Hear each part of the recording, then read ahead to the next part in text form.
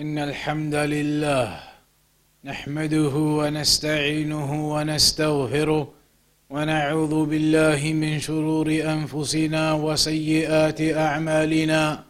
من يهده الله فلا مضل له ومن يضلل فلا هادي له، وأشهد أن لا إله إلا الله وحده لا شريك له، وأشهد أن محمدًا عبده ورسوله. يا أيها الذين آمنوا اتقوا الله حق تقاته ولا تموتن إلا وأنتم مسلمون.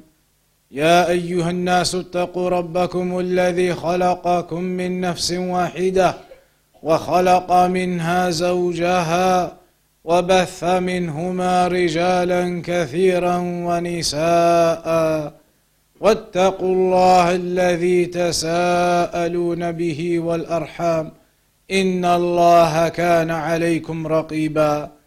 يا أيها الذين آمنوا اتقوا الله وقولوا قولا سديدا يصلح لكم أعمالكم ويغفر لكم ذنوبكم، ومن يطع الله ورسوله فقد فاز فوزا عظيما. أما بعد، فإن أصدق الحديث كتاب الله، وخير الهدي هدي محمد صلى الله عليه وسلم، وشر الأمور محدثاتها، وكل محدثة بدعة، وكل بدعة ضلالة، وكل ضلالة في النار. فيا عباد الله، Allah subhanahu wa ta'ala has given us many points of admonition in the Quran, has given us many warnings in the Quran, has given us many commandments and many prohibitions in the Quran. And Allah has commanded us to ponder over it. And as a Muslim, it is important for us to understand what Allah has told us about in the Quran. Today we look at one of the small chapters of the Quran, a small chapter where Allah warned us about this world, the worldly affairs, and commanded us to think about the afterlife instead. That is, when Allah subhanahu wa ta'ala mentioned, أَلْهَاكُمُ التَّكَاثُرُ حَتَّى زُرْتُمُ الْمَقَابِرِ كَلَّا سَوْفَ تَعْلَمُونَ ثُمَّ كَلَّا سَوْفَ تَعْلَمُونَ. أَلْهَاكُمُ التَّكَاثُرُ. Allah says that you have been preoccupied and distracted away from thinking about the afterlife by the worldly affairs. Your worldly affairs, your money, your wealth, your jobs, your salaries, your careers, your families, the worldly affairs have distracted your minds away from remembering the afterlife. أَلْهَاكُمُ التَّكَاثُرُ. Piling up the worldly affairs, piling up the wealth, piling up the money, piling up the worldly goods, chasing after those worldly goods has taken your minds away from the afterlife, have taken your mind away from remembering the ultimate objective, the ultimate return, the return to Allah subhanahu wa ta'ala. The Prophet sallallahu alaihi wasallam told us about this too, told us not to become attached to the world and not to chase after the world, the money and the glitter and the beauties and the wealth, not to go after those things, building them up and piling them up, forgetting about the afterlife. The Prophet ﷺ told us, كن في الدنيا كأنك غريب أو عابر سبيل. Be in this world as though you are a stranger or a passerby. Do not live in this world as though you are going to be here forever. You are not going to be here forever. There will come a time when you will die and you will move on to the afterlife. But so many people, they forget. That is why Allah tells us, أَلْهَاكُمُ التَّكَاثُرُ. Piling up all of these worldly things, chasing after them, has made you forget about the afterlife. But when will you remember? حَتَّى زُرْتُمُ الْمَقَابِرِ. Until when you visit the graves, meaning when you die, and you are then sent to the grave, and you are buried in your plot, then you will remember and you will think.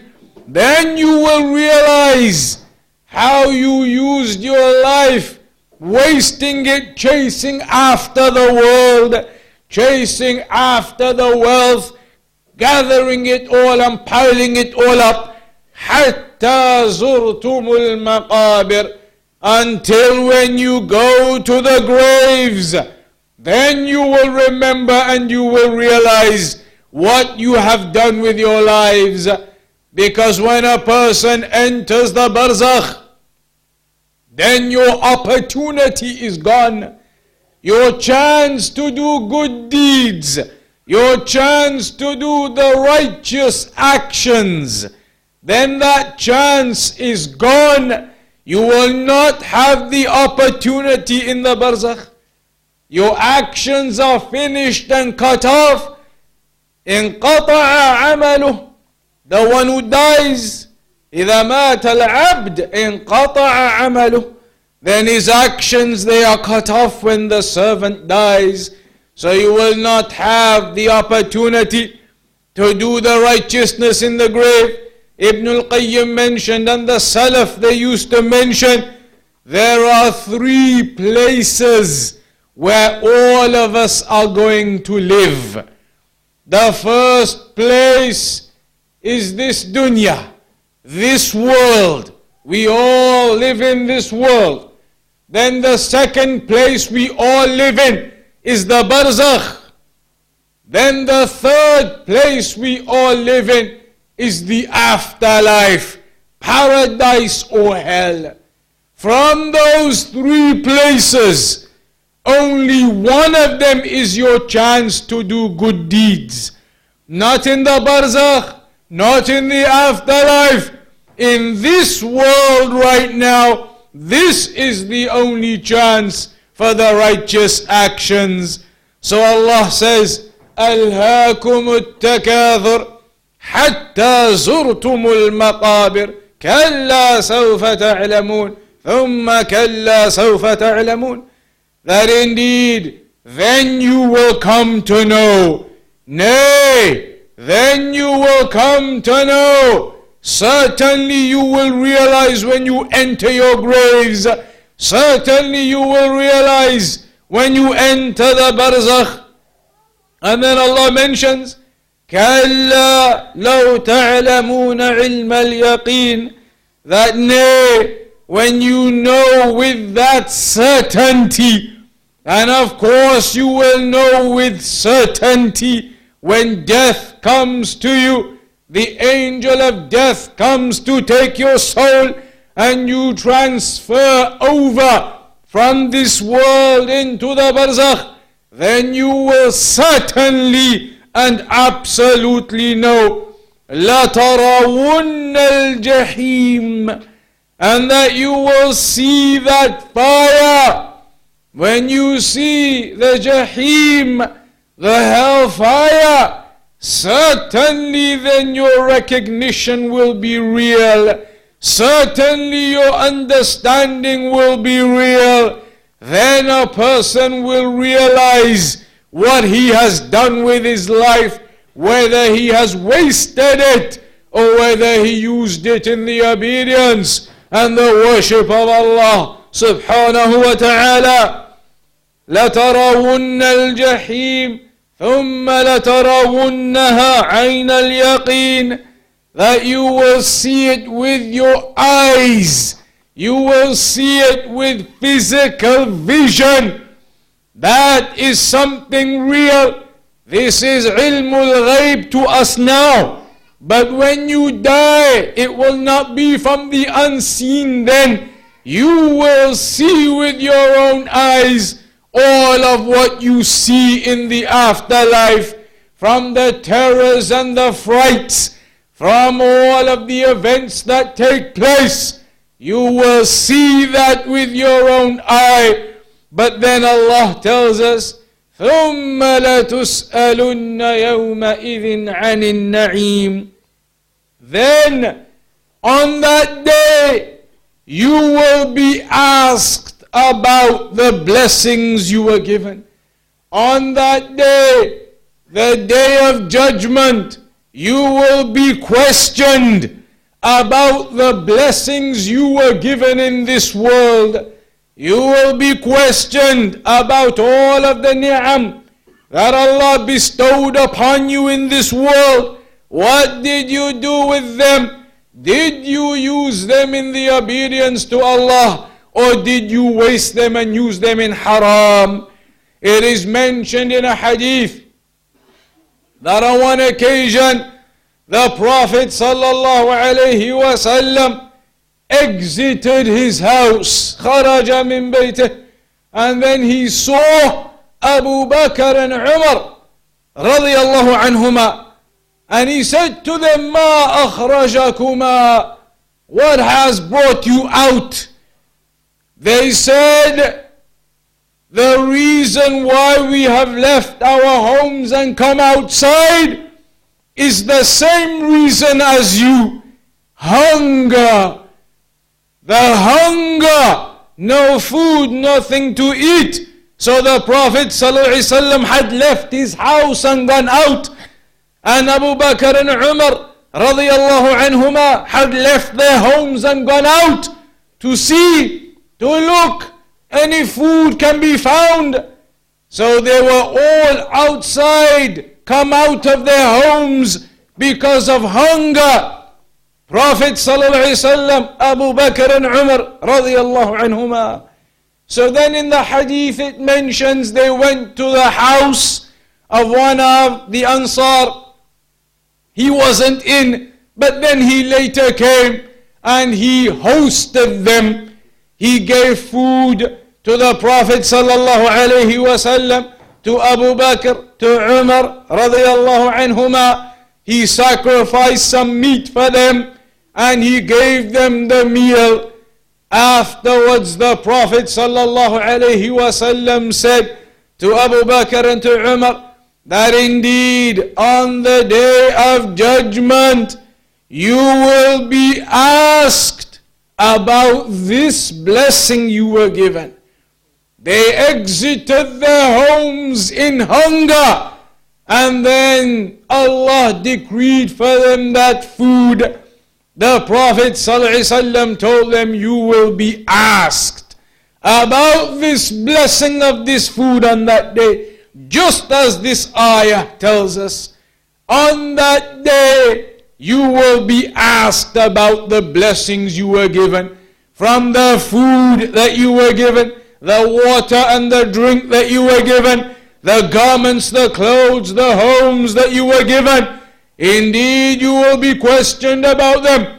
Just as the Prophet ﷺ told us that this food they ate is a blessing that you will be asked about on the day of reckoning.